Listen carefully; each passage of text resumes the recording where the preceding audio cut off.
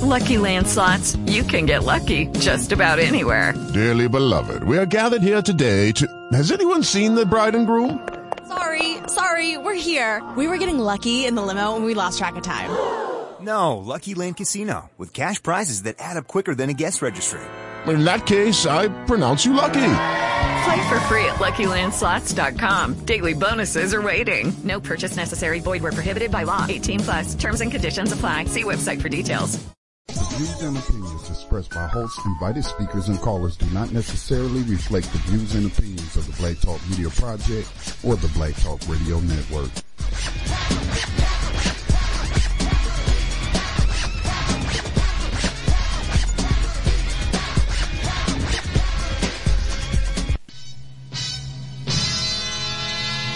The police the same way. They put their club upside your head and then turn around and accuse you of attacking them. Every case of police brutality against a Negro follows the same pattern. They attack you, bust you all upside your mouth, and then take you to court and charge you with assault. What kind of democracy is that? What kind of freedom is that? What kind of social or political system is it when a black man has no voice in court, has nothing on his side other than what the white man chooses to give him? My brothers and sisters, we have to put a stop to this. And it will never be stopped until we stop it ourselves.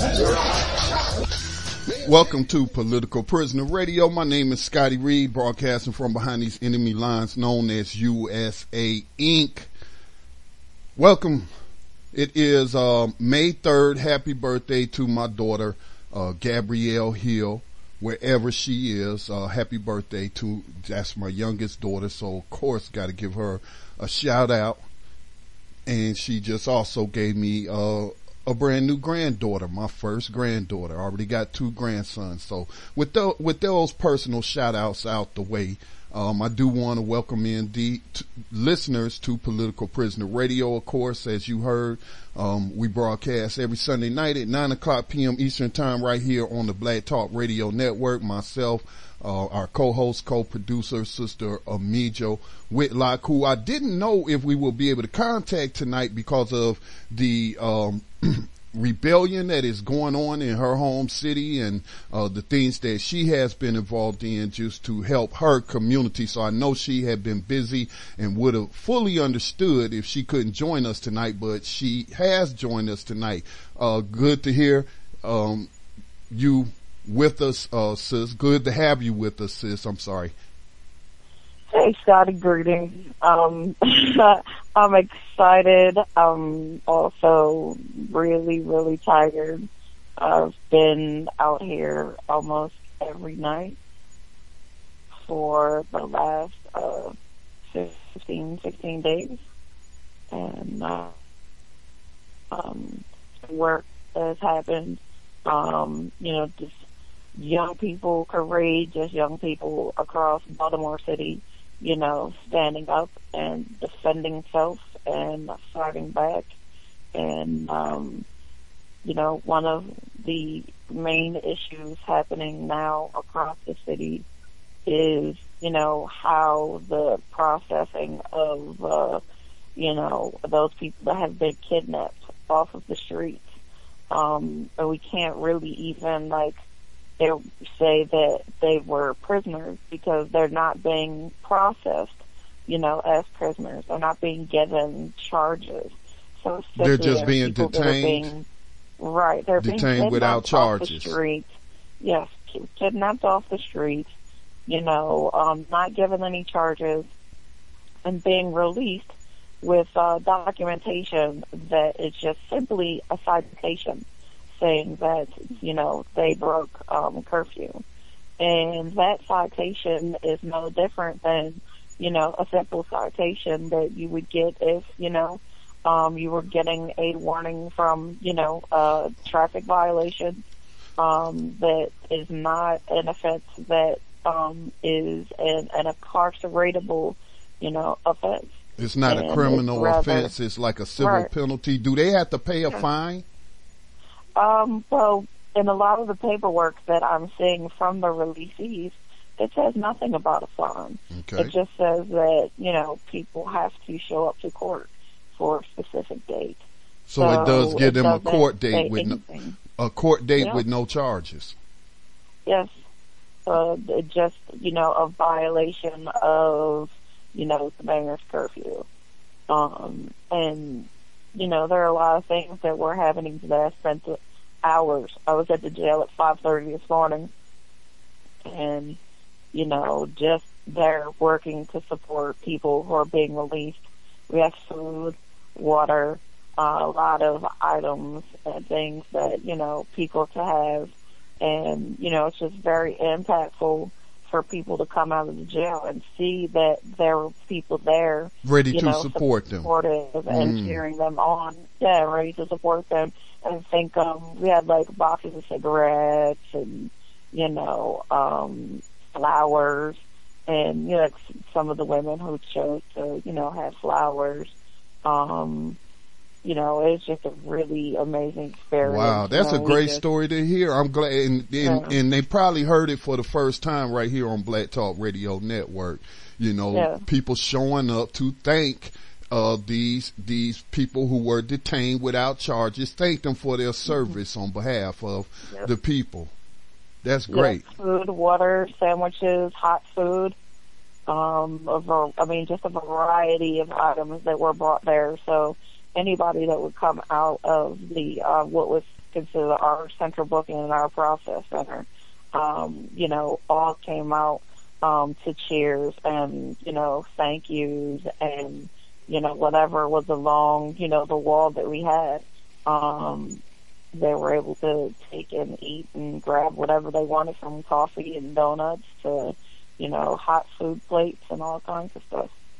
Well, I do want to let the listeners know, in addition to discussing Baltimore Uprising, the ongoing rebellion that really, is nationwide, and it's really, I view it as a continuation of the, Black Lives Movement that got started in the wake of the murder of Michael Brown. But we do have open lines tonight. We don't have any scheduled guests. I also checked the political prisoner birthday calendar. We don't have any birthdays coming up, but we do have an anniversary coming up. And sis, refresh my memory. What's the anniversary involving the move coming up? Is this the anniversary of the bombing? Yes, in 1985. And that is when? On May 7th? May 13th. May 13th. And there's a series of events coming up in Philadelphia, in commemoration of, that action that the state took against the Moe family. Now tell the people 1985. 1985. Now. Right. They chose to drop a bomb on Move Home, killing, men, women, and children, as well as, countless animals. And eventually the fire had burned so badly out of control that it destroyed an entire neighborhood of more than 62 homes. I mean, it was, and I know you don't mean to do this, sis, but the way you described it, some people may be mistaken in their belief like this was some kind of fire that got out of control. But as the title of one of the documentaries about it would suggest, what is it? Let it burn. Let the fire burn. Let the fire burn. First the fire department tried to drown the people in the house and flooded the house. So the fire department worked with the police department, to terrorize this black family. And then the FBI assisted the Philadelphia police with a C4 bomb explosive that they dropped on his house, and then again allowed these neighborhoods to burn down. And you said that was in 1985. I was in high school in 1985. I do not recall that, never heard about it until probably about 4 years ago when I first met you through Sister Marpessa. And so now that was in 1985. We see the same dynamics at work here today because the Philadelphia mayor was a black man. let me see, you had Ed Rendell, who would later become a governor of Pennsylvania. I think he was the prosecutor or the district attorney, which that role is being fulfilled by Seth Williams right now, a black man, or I should say, a African American. And so we see those dynamics playing now in your city, you know, with Mayor Rawlings Blake and with Anthony Batts, you know, again, black, you know, as Cornel West said, blackface of white supremacy. Right. Well, it's also important to also note the political career of Frank Rizzo and the police chief. Right. So he was actually the police commissioner for many years, and then he also became the mayor. And within his from 1971 to the late or the early 80s, his administration, whether he was the police commissioner or the mayor, he used his leverage to terrorize the black community, the Black Panther Party, Mumia. And this past week, during one of the Philadelphia Solidarity rallies with us down here in Baltimore, everybody took great pleasure in reporting that they had been trying to, one of the actions was to literally destroy the statue that was created in honor of Rizzo, of which, of course, activists and organizers don't see that as an honor to have, this Rizzo statue in the middle of Philadelphia. Right. Well, I do want to let the listeners know, I mean, what kind of coverage have you been seeing of the Baltimore uprising? Have you been watching Fox News, MSNBC? I have seen a couple of instances where a couple of activists were interviewed and they were speaking truth to power in the brief, minutes. If it was a minute, they were allowed to speak to everybody throughout the mainstream. But if you would like to make a comment, you got some observations you want to share, call us 530-881-1400. The access code is 549-032#. You hit *6 and the number 1, and that will put you in the caller's queue. You can also call us on the studio line. That's easier to remember for those not on the website. That's 704-951-5030. 704-951-5030. Now, I know from listening to some of the different radio programs on the network, Sister Mijo, and people discussing Baltimore, even people calling in from Baltimore, and a lot of discussion. I even wrote about it, about, the children who we saw video, the students, that we saw video of throwing rocks at the police, and police even throwing rocks back at them. And, in the whole, sideshow with Miss Toya Graham and her son, and people trying to portray him as being bad and was engaged in a bad thing. But what's not being reported, if you can confirm this for me, I've already written about it and I've heard it from other sources, but I want to know, you as a person in the city, if there's any veracity to the reports that Homeland Security, along with the Baltimore police, the Baltimore police, and including the mayor, none of these decisions were made by one agency. They all came together, made a decision to shut down public transportation, even stop the school buses from dropping these children off at the points they're supposed to drop them off. And they didn't put the school on lockdown since they, those actions, they looking at it like there was a credible terrorist threat. So, why else would you shut down the transportation system? But at the same time, why didn't you put these kids on lockdown in the school and had their parents come pick them up? But instead, it seems like these kids were turned loose to fend for themselves and make it home for themselves. What have you heard? Yeah, it was definitely a setup. There's a long history between students at Douglas High School and, I guess for our listeners, we're talking about the Mondawmin Mall area. So Frederick Douglass High School as well as Coppin State University are directly across the street from Mondawmin Mall. So there's been this long ongoing history to where, people inside the mall don't want, the youth in the mall, hanging out, having a good time, which would be the same very typical thing that, white children would do, in suburbia and other malls, Yes, those issues have been raised in the past in Charlotte as well, and right. Down in this area. So I would agree with you that this is common wherever we have children. People don't want our black children to be in public spaces. Right. And in this scenario, the youth had planned some kind of an action, and they were immediately met with National Guards. So, they being threatened by National Guard, and their opportunity to get out of harm's way is also being, taken away. And even for children who, may have not have wanted to, participate at all, right. And completely innocent bystanders, could have really, gotten hurt in the fact that, they had sent the National Guard, to, confront these children. So let's be clear on one point. Anything wrong. Let's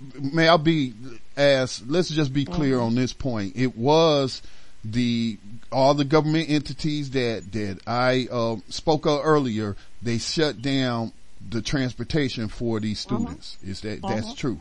Yep. Okay. Yep. They were left to fight and defend for themselves, and it's interesting that in the beginning, Stephanie's attitude was, all these outside agitators, I'm so worried about these, alleged outside people, supposedly coming, to Baltimore, to do things, whatever those things were. So when Saturday night was the first time that any kind of, action or direct action, evolved in the Baltimore Rebellion. Because most people, it's rather annoying that, some people would say, what is protest versus what is not protest, or you're not doing it right, or violence is not the answer kind of thing. Mm-hmm.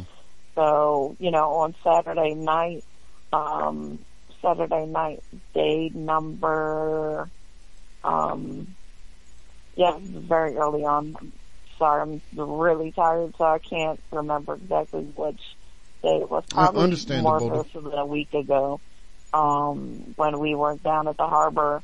Activists and organizers were marching around the harbor, and what honestly caused the violence down there at Camden Yards was that white motorists were ramming activists and organizers and, hitting them literally with their cars and yelling, foul, racist language, and it was drunken white baseball fans that started a confrontation at Camden Yards. And, during that time is when a young man named Alan Bullock chose to pick up a cone and smash multiple police cruisers. Is that the young man who's turned himself in?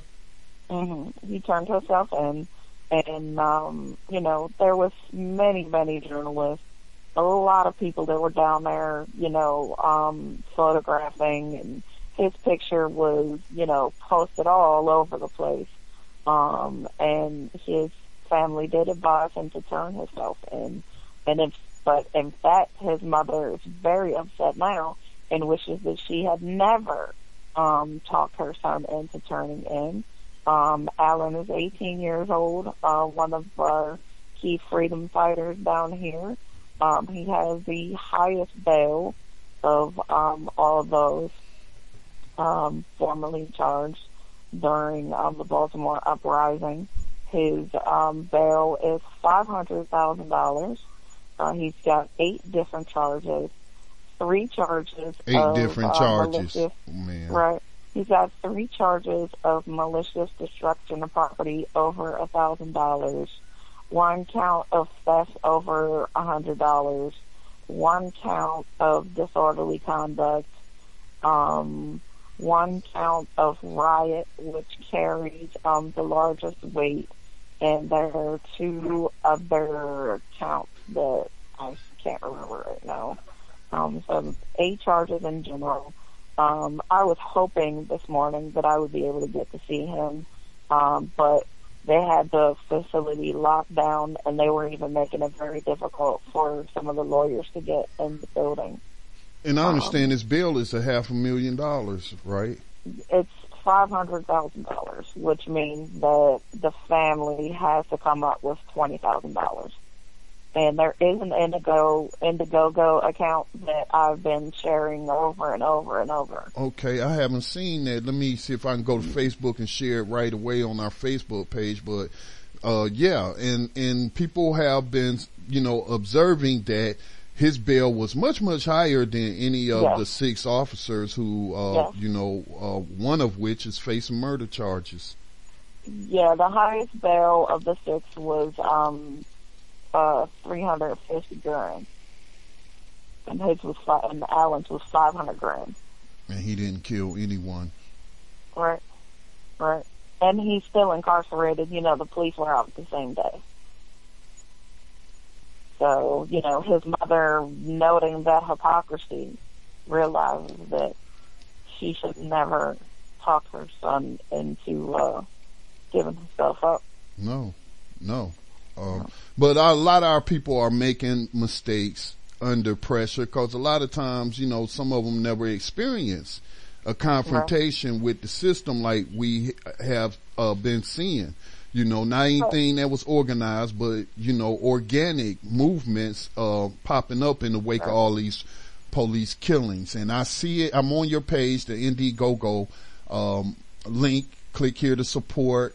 Help the family of Alan Bullock post bail. So I'm sharing that with the listeners on our Facebook pages of BlackTalkRadioNetwork.com, as well, of course, Political Prisoner Radio. So if you could chip in, please chip in.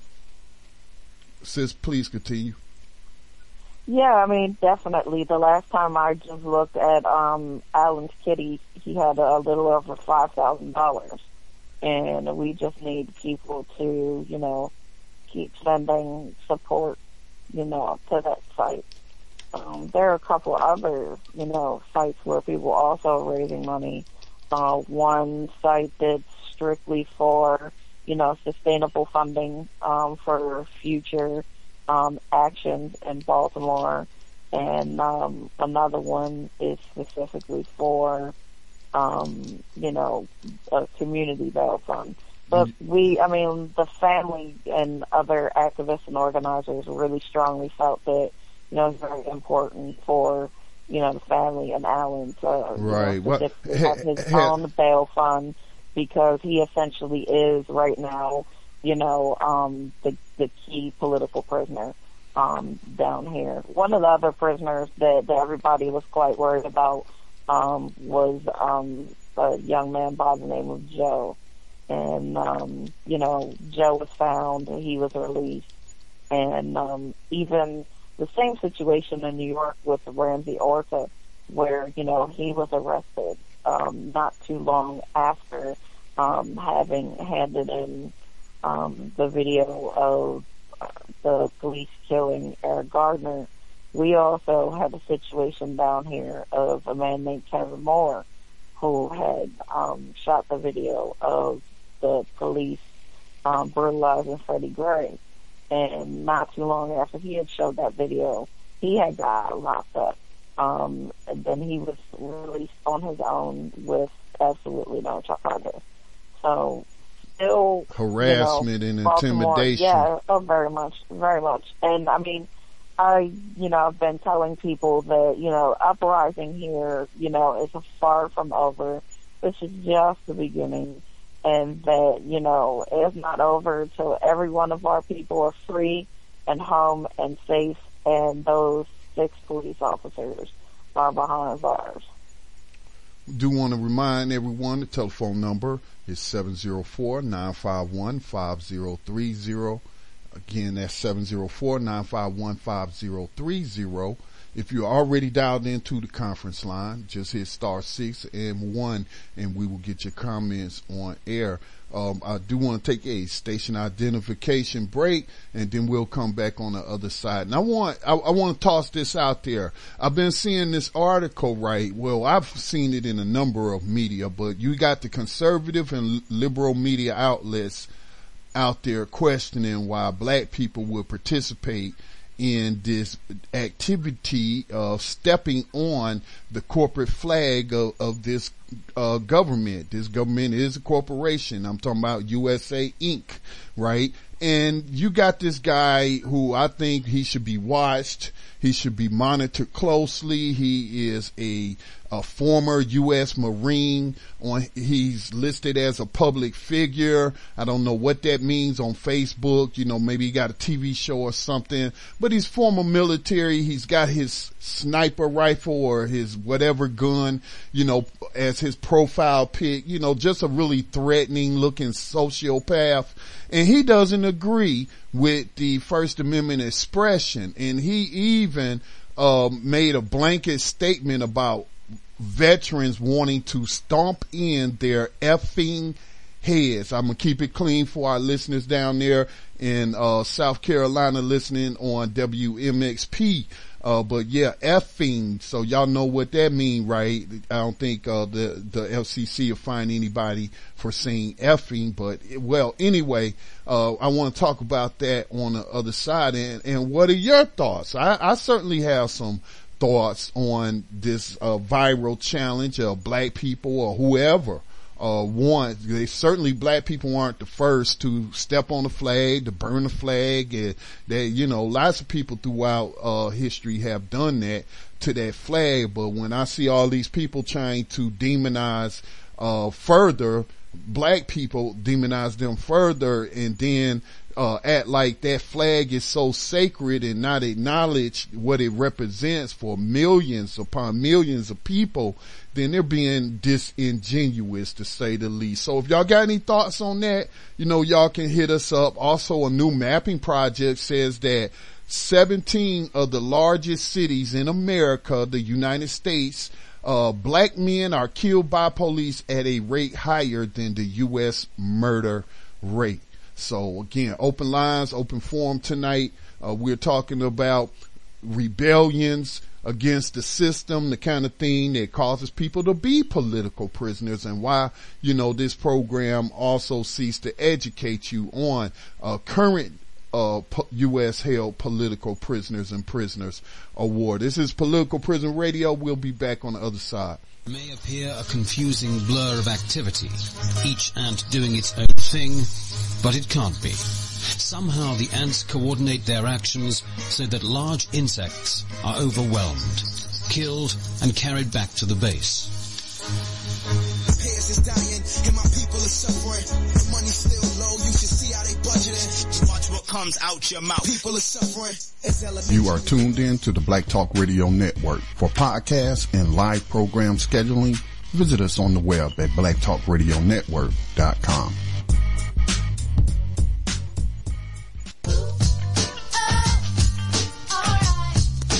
The power structure had successfully created the image of the American Negro as someone with no confidence, no militancy, and they had done this by giving him images of heroes that weren't truly militant or confident. And now here come Cassius, the exact contrast of everything that was representative of the Negro image. He said he was the greatest. All of the odds were against him. He upset the odds makers. He won. He became victorious. He became the champ. They knew that as soon as if people began to identify with Cassius and the type of image he was creating, they were going to have trouble out of these Negroes, because they'd have Negroes walking around the street saying, "I'm the greatest, greatest, greatest, greatest."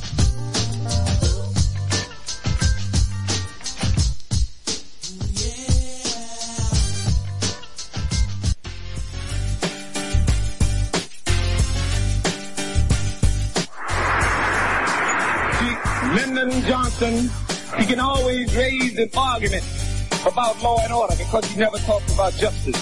But black people fall for that same argument, and they go around talking about lawbreakers. We did not make the laws in this country. We are neither morally nor legally confined to those laws. Those laws that keep them up keep us down. You got to begin to understand that. For 400 years, she taught you white nationalism, and you left it up. You taught it to your children. You had your children thinking that everything black was bad. Black cows don't give good milk. Black hens don't lay eggs. Black for funerals, white for weddings. That's white nationalism. Santa Claus. A white honky who slides down a black chimney and comes out white.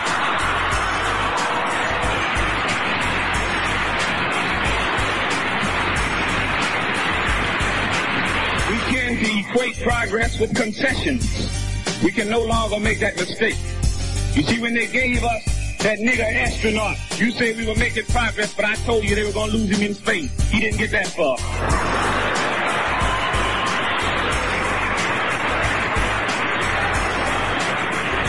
You put Adam Clayton Powell in office and you couldn't keep him.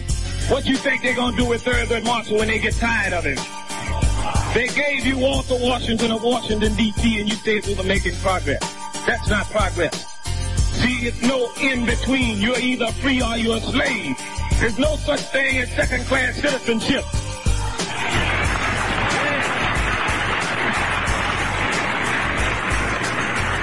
That's like telling me you can be a little bit pregnant.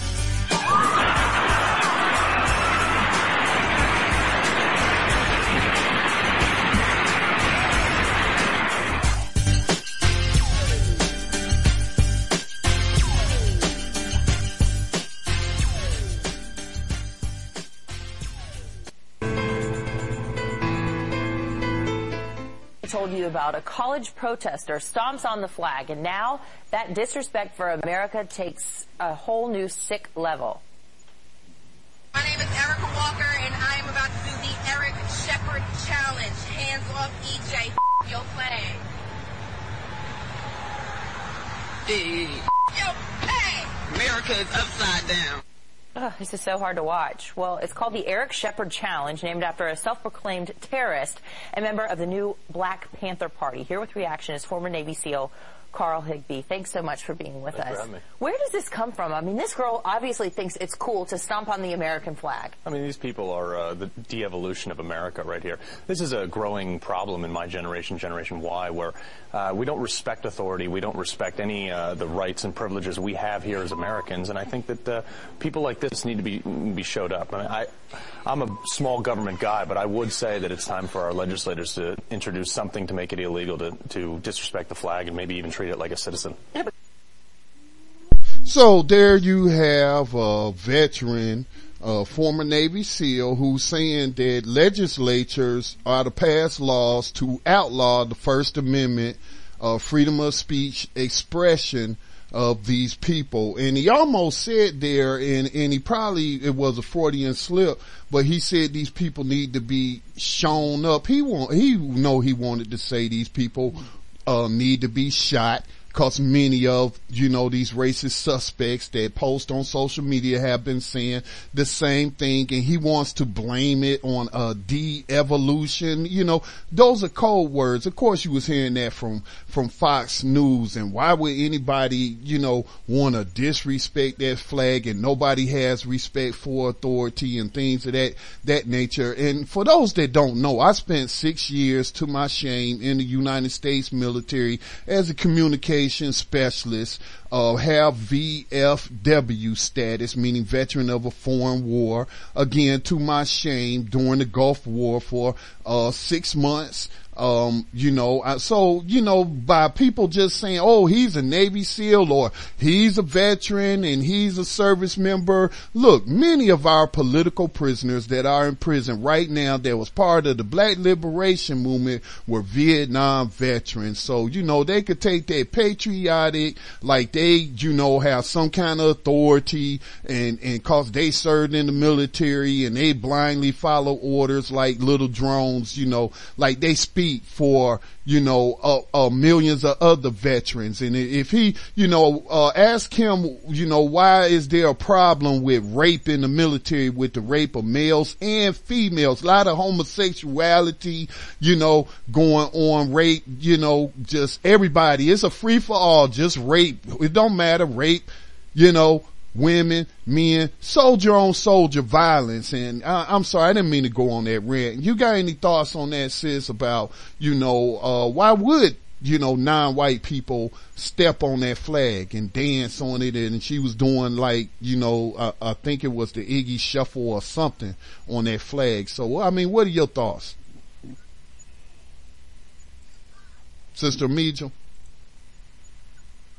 I believe Sister Amijo has fallen asleep on us live on the air.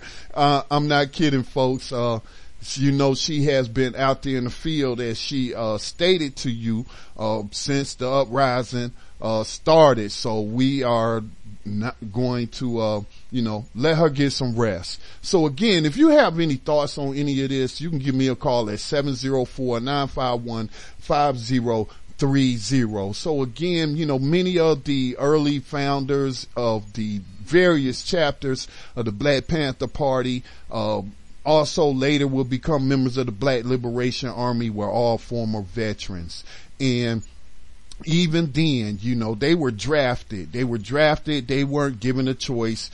They didn't sign up, or, they didn't get into the military through the poverty draft, cause that's how I ended up in there. Didn't want to go push my family, into further financial distress. So to get money for college and take out these student loans that, that quite frankly has, caused my sister some pain, but anyway, many veterans, again, they go into the military and then, they reflect on things and they grow just like every other human being should be doing, as they read and they educate themselves. And, pretty soon, what does it says about the intellect of a person who, has been taught from birth to salute a flag, to, say that this flag represents freedom and liberty for all. And then, to grow up and it's not a freedom and liberty for all. That the United States is doing terrible things, throughout the world. That Bush lied. The CIA torture people. That they are just snatching up Americans with no charges. All of that is legal. What they have exercised in Baltimore is the Patriot Act. Just like they snatched people out of Italy, off the streets of Europe, off the continent of Africa, from all over the world, and now got them down there in Guantanamo Bay with no charges, being held for 10 years or more. These people. So that's what that flag represents. And if you can't acknowledge that, I'm not even going to call it cognitive dissonance, because it's being reported all over the mainstream media, because they cannot deny it with all these whistleblowers coming forth. So don't sit up there in your little suit with your little flag lapel. I mean, definitely, even the whole narrative over, like, those have been falsely, detained and imprisoned, and shifting, the work and the energy behind, supporting, folks that were engaged in various forms of, resistance. There's a lot of, very horrible, things that, have happened over, the last 2 weeks plus. And in those situations of, community people being like flat out, harassed. I met a young lady this morning, around 5:30 when I got to jail, that, she was just simply outside welcoming, her boyfriend home, who was on his way from work. And in the midst of opening the door, walking over, a few feet, from her front door, the police arrested her and her boyfriend for violation of curfew law. Wow. And he want to talk about, Constitution and respecting this country when it has long treated us, you know what I'm saying, like you just want to get rid of us. You know they don't want us to be here, because one of the things they'll say to you is, if you don't like it, leave it. You know what I'm saying? They don't even. Yeah, I get really irritated when I hear that. Yeah, they don't even say, well, you're wrong. You know, Thomas Jefferson didn't rape one of his enslaved African females named Sally Heming, and now they try to portray it like they had a romantic, you know, like she willingly was giving herself to this white terrorist enslaver. You know, they don't even deny it because it's history. You know what I'm saying? And so, please. That's why I say there could never be any unity that I could see between revolutionary people and the so-called patriot movement. Cause the so-called patriot movement, you know, which worships that flag, they also celebrate, you know, genocidal maniacs who stole millions of acres. This entire country is a crime scene. And so they can't argue with you on that point. So they just say, if you don't like it, then leave it. I mean, what kind of idiotic response is that? Because you can't defend it. You know, you can't defend these criminals. So anyway, since we got a phone call, I don't know how long they've been hanging on. Sure. Area code 480, you're on Political Prisoner Radio on the Black Talk Radio Network. Go ahead with your question or comment. Good evening, everyone. Good evening. And thank you. My comment is, I know you were talking about the uprising in Baltimore and then the flag, so-called misuse of the flag, where I don't understand that term anyway, because the whole concept of the American flag is to misuse people, and that's how it was designed, and that's what it symbolizes to me. But I just wanted to say real quick, because it's been on my heart and in my head these last 2 days, is I want to remember all those that died during Hurricane Katrina. This is the 10th year anniversary. Thank you for reminding us. And with all, it came into my head because of what I'm seeing right now and the atrocities that we witnessed during that event, the carelessness of humanity and Black lives, and how it did not matter, not one iota. And when you were talking about the schools being shut down and then the children released without proper transportation home, the parents weren't notified, and it was reminiscent of Katrina to me all over again.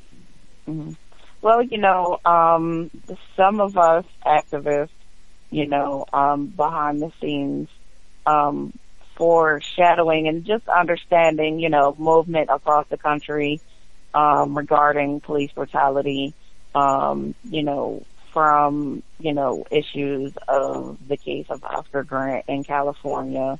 And I think, you know, very important to remind our listeners that, in fact, Anthony Batts, the commissioner of Baltimore, fled from Oakland, California, with the blood of Oscar Grant's hands to Baltimore. And essentially, you know, Batts has bloody hands from coast to coast, and that people understand that here on the ground, you know, we were devising, you know, an immediate, you know, response to what we knew, you know, was coming our way, if we, you know, engaged in, you know, an uprising. So, you know, we had, you know, legal partners, ready and available, lawyers, legal observers, community bail funds. We also had a system of, street medics, so that people were deployed to, all the different, community actions and protests. So, you know, in fact, if a protester was attacked by police with pepper spray, with tear gas, that our medics would be able to pull, you know, that person to safety and to continue to, you know, support the resistance. And these are stories that, like, you're not going to hear on CNN simply because, you know, for the safety of those individuals that were engaged in those kinds of activities, because then, you know, we become targeted, because we're essentially supporting the resistance. And last night, you know, there were multiple, healthcare workers as well as, legal observers who were attacked last night. And, that brings me back with the preparedness that you showed in your organization and the people that you're associating with in our community. That just goes to show all that we've learned. Because during Katrina, there was a vast movement of African Americans. I myself tried to get to Katrina with the Nation of Islam at that time, and we were blocked from assisting our people in that community. And the police brutality issue also applies to Katrina because of all the prisoners that were allowed to die and drown. They never even made it out of their cell. And sister, don't you remember the Danziger Bridge where they fired on those black people that was coming in? The police did, and I think they killed one individual on the Danziger Bridge, and then they also tried, I think it was about 5 or 6 officers for a murder of a man, and then they tried to burn them up in a car to get rid of the evidence. So yes, you're exactly right. Police brutality, as well as the U.S. government telling you that black lives don't matter, that National Guard troops and mercenaries, because private security people were sent in there, confiscating your guns, you know what I'm saying? And we were denied the ability to help our own people, which is more than the story she's saying. Like, without her coming on Black Talk Radio, Brother Reed, you know, we wouldn't understand that there is more ground roots things going on the level that we're never going to hear about. And that's what happened during Katrina. We were stopped from coming into our own community and aid ourselves. So I applaud the people of Baltimore and for sticking prior together and getting it done. And even prior to the U.S. government's supposed intervention, they had stopped the country of Cuba from coming in to assist, that has an amazing, you know, system of emergency response, who was set and ready, you know, to assist the United States. To deploy to Louisiana. Right, and known for, you know, the impressive, you know, highly educated, you know, Cuban doctors that are dispersed around the world. And they sent a shipload. I remember this. Y'all bringing back headlines to my memory, and I remember a Cuban ship with emergency supplies was also turned away. Cruise ships were too. There was a couple of cruise companies that said that people could come on and they'll house and take care of them, and they were denied. I mean, this is what I say to Caucasians and proxy racists. You know how many times we have tried to get on our feet and you people just keep on kicking us to the ground? I'm so tired of people saying we don't come together, we don't support each other. We have done it time and time again, but we are kept intentionally and systematically away from each other. They want to create just enough static. One of the issues here in Baltimore was the pitting of, you know, this is how you protest versus, you know, this is not the way to do it. Violence is not the way, you know. And many of us here were, you know, very much understanding that there was no violence here, but community uprising in self-defense. You know, we don't agree with the concept of using the word looting. You know, people were, you know, appropriating resources. This was, you know, this is a military occupation, here in Baltimore. The military, police, and other law enforcement, being called in from around the state. And, just like old time lynching, they used to come from all counties to participate in the terrorism of our community. Right. So, you know, I'm going to list it online. Scenario, Okay, caller. Thank you, 480. Yes, it's Isa2 out here in Arizona, Brother Scotty. Okay, Sister Isa2. Okay. Thank you. Okay, bye. Right. So, you know, within this scenario, there was this constant argument of, you know, this is not the way to do it. And, you know, the whole issue of the respectability politics. And, you know, the young people who, you know, stood up and fought back, You know, they're courageous freedom fighters. Yeah, and you know, they did what they needed to do. Mm-hmm. And, you in know, the situation they were placed in, they were forced into that situation. They shouldn't have been out there to begin with. We do got another caller that is on the line. We got about 8 minutes left in the program, so I'm gonna jump right to this caller, sis. Area code 973. You're on Political Prisoner Radio. Go ahead with your question or comment. Yes, my comment is this. I just want to thank you so much, sister, for all the work that you're doing in Baltimore. We really, really appreciate it. I'm in the New Jersey, New York area, and there were two programs that I caught today. I catch every week. But Al Sharpton does a program out here on Sundays. It's called The Hour of Power. And he had mentioned something that he wants to really put his best foot forward. And it has made the pivotal difference in the case in Baltimore, also the case in New York City. You know, they always say it's up to New York. I don't think so. I think that it's not up to New York. It's up to everybody. But it's in respect to the special prosecutors. Because if we look at Marilyn Mosby, she's a special prosecutor. She did what she had to do. No, she's not a special prosecutor. She's actually the Baltimore City State's attorney. Okay, attorney, but she did. What happened in the Gardner case? You saw the video, and that guy who was the prosecutor did not do what he's supposed to have done. So we do need. If she's not a special prosecutor. You said she's a state prosecutor. Excuse me, please correct me. No, she's the Baltimore City State's attorney, and what a lot of other people don't know, and this isn't reported in the media.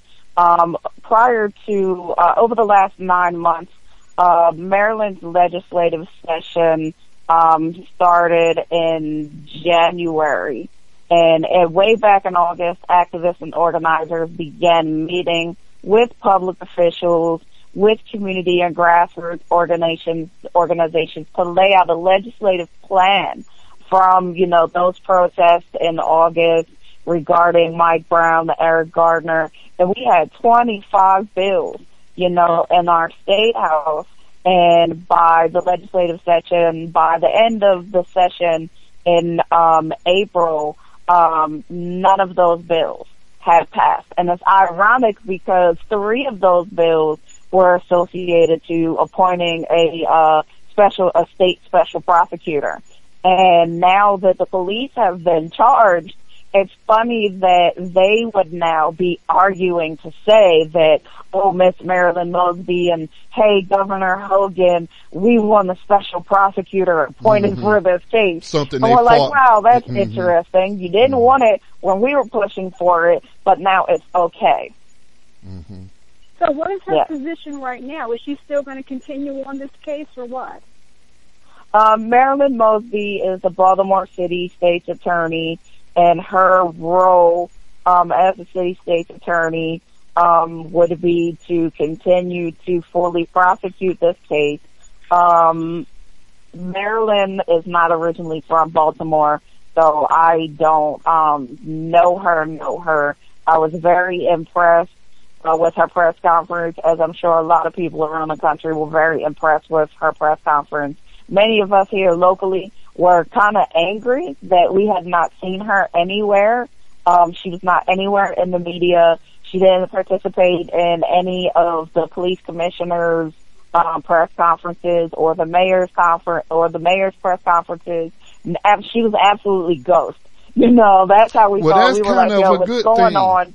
Right. And we were thinking like, okay, do we need to go and, you know, protest, you know, at her and her husband, who's also a politician? Do we need to go and protest at their home? Because that was the next stage that we were looking at. And now, you know, that we see that, you know, this whole time she understood, you know, the wielding of her power and her position as the Baltimore City State's attorney, you know, what her role is. And that, you know, she came in, and I think that the press conference was very nonsense. She shut it down. She made sure that she didn't say anything, you know, or align herself with anyone that she thought would jeopardize, the cases against prosecuting, you know, these 6 police officers who, and this is one of the things that, people need to understand, that in fact, this was an illegal detention and an illegal, arrest, and the, alleged, pocket knife that Freddie had, on his person that was only discovered after they had stopped him and, started, frisking him and doing things to his body, that in fact that what he did carry was something that was lawful in the state of Maryland. So his arrest was a false arrest. And even the whole, running wild black piece, from the very beginning of that police contact, it was all wrong from the very beginning. And I think that, she kind of laid that out. But I don't know, like, I've been so busy, being in the street and doing a lot of behind the scenes work and strategy work with the young people. And I'm older, so, I've done a lot of work to try to be behind the scenes, to push, our young people. I'm just so happy, to be somebody born and raised here in Baltimore. And, I just thank all the other activists and organizers around the country for all their solidarity events, from Seattle to Denver to Philadelphia to New York, hundreds of other activists around the country, who are also under the gun, the communities under the gun, who saw what we, were going through here in Baltimore, and I just wanted to, say thank you to all of those organizations that did that around the country. All right. Well, continue the good work. Thank you so much. Thank you for chiming in, caller, and sharing your thoughts and asking those questions. Sister Mijo, do we have anything that we need to inform people about? I just got email that says that there's going to be a letter writing dinner for anarchist political prisoner Bill Dunn on 5/12 and Oscar Lopez Rivera on 5/26. Right. Well, I think it's really important. While Baltimore has gotten a lot of media attention over the last several weeks, I just want to keep on bringing that discussion back to our brother Mumia Abu-Jamal. He's still, not himself.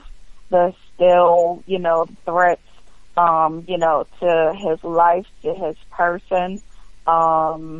We still need to keep on fighting, to get a private physician and to see him and to make sure that he gets the medical services that he needs. Because, right now, he's still, not functioning how he could be functioning. And there's been, some videos sent out about, his ongoing, medical crisis. So I just wanted our listeners to make sure that they knew that, Mumia is not, he's still not well. And, that even though we've been focused on Baltimore, to, keep calling, keep writing, keep faxing, sending emails to, Department of Corrections in the state of Pennsylvania. Right. And I do want to mention this. I'm sharing it now, on our Facebook page, Political Prisoner Radio, because I mentioned this at the beginning of the program about this mapping project from 2014. So let me get that shared, on our Facebook page. Again, if you're on Facebook, check out our page, Political Prisoner Radio. Not only like the page to get, information from it, but then you have to click on the check, or you have to check get notifications. So then all the work that, people do to share stuff with you and keep the information flowing, it won't happen, because Facebook wants to make you go an extra step to be connected and to get information from pages. So always remember that, like the page and then click on get notifications. I mentioned this, and I'm going to just be real brief. At least 304 black people were killed by police in the United States in 2014. Get the facts about police violence in your community to make the case for change. Here are some of the bullet points, and they got a little interactive map that shows you all over the United States where black people have lost their lives. It says at least 1,149 people were killed by police in 2014. 304 were black. That represents 26%, even though we only represent, they say, 13% of the population. Black people were nearly 3 times more likely than whites to be killed by police in 2014.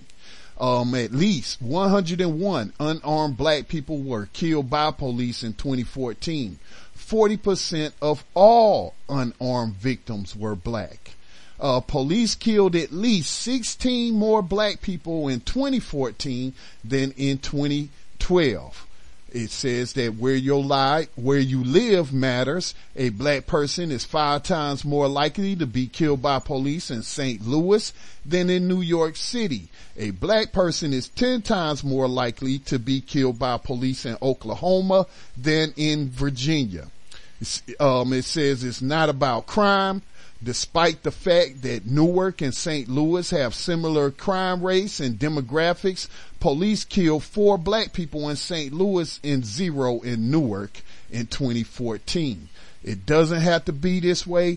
1 black person was killed nationwide in Canada in 2014. There are more black people in Canada than Missouri. So that's just some of the information that you can get there. Share this map with other people.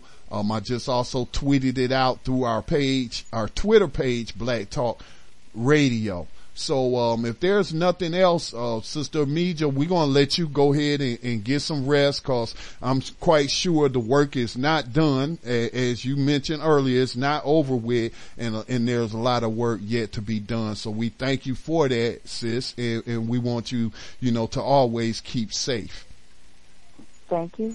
Good night. Good night, everyone.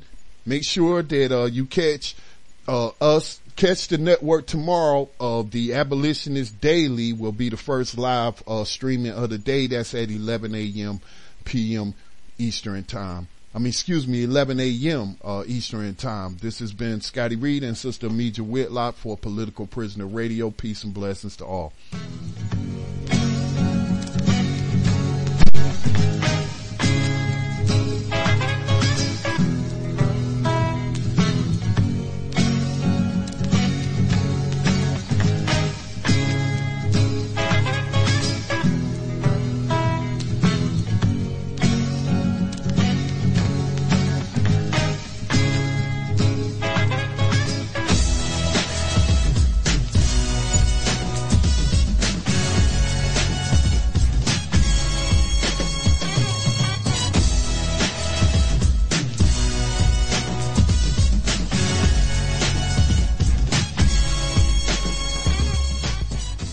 Guys, it is Ryan. I'm not sure if you know this about me, but I'm a bit of a fun fanatic when I can. I like to work, but I like fun too. It's a thing. And now the truth is out there. I can tell you about my favorite place to have fun. Chumba Casino. They have hundreds of social casino style games to choose from with new games released each week. You can play for free anytime, anywhere. And each day brings a new chance to collect daily bonuses. So join me in the fun. Sign up now at ChumbaCasino.com. No purchase necessary. VGW Group. Void where prohibited by law. See terms and conditions. 18+.